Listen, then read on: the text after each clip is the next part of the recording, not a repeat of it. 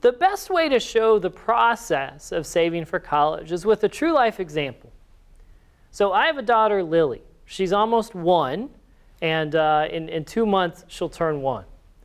And so my true question is, what do I need to be saving if my goal is to provide Lily with 4 years of undergraduate education? So in order to prepare for this video, I took a look at local universities online and took a look at costs, and I found one, West Chester University. An outstanding institution, has about an 85% pass rate, a very value for what you get, a very high score. And so I thought West Chester, it's a beautiful place, beautiful part of the world. We'll start there with this example. Tuition and fees at West Chester University last year were $13,000. Books and materials were another $3,000. Room and board, I'm making an assumption of $2,000 a month in today's dollars. Maybe a little high, would come to $24,000. There's allowance and car and all that jazz. Let's assume $5,000 on that.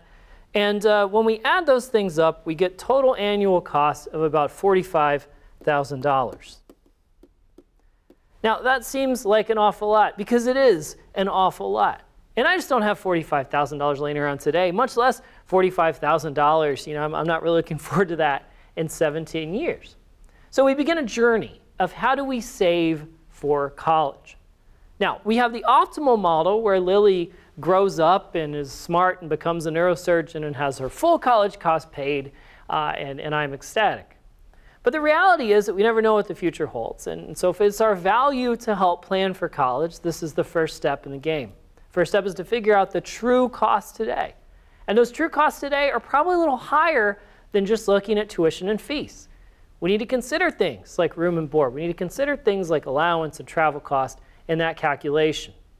So we left off with $45,000, and that's the cost of college for Lily in today's dollars. But inflation is going to happen.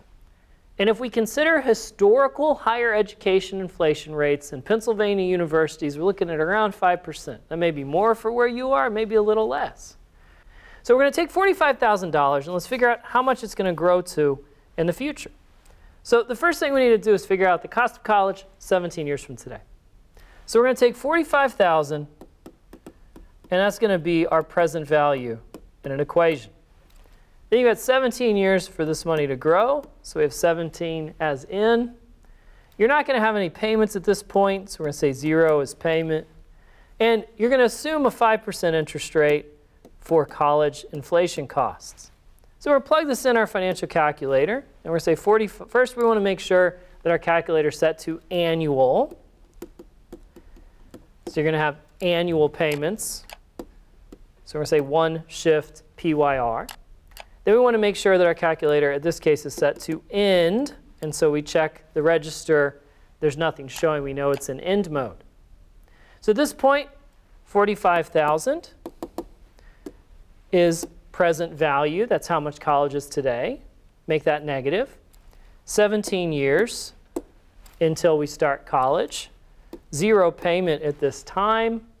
And then we're going to have 5 as our inflation rate. Hit FV. And what you find is that a year of college for Lily, 17 years from today, is going to be around $103,140.82.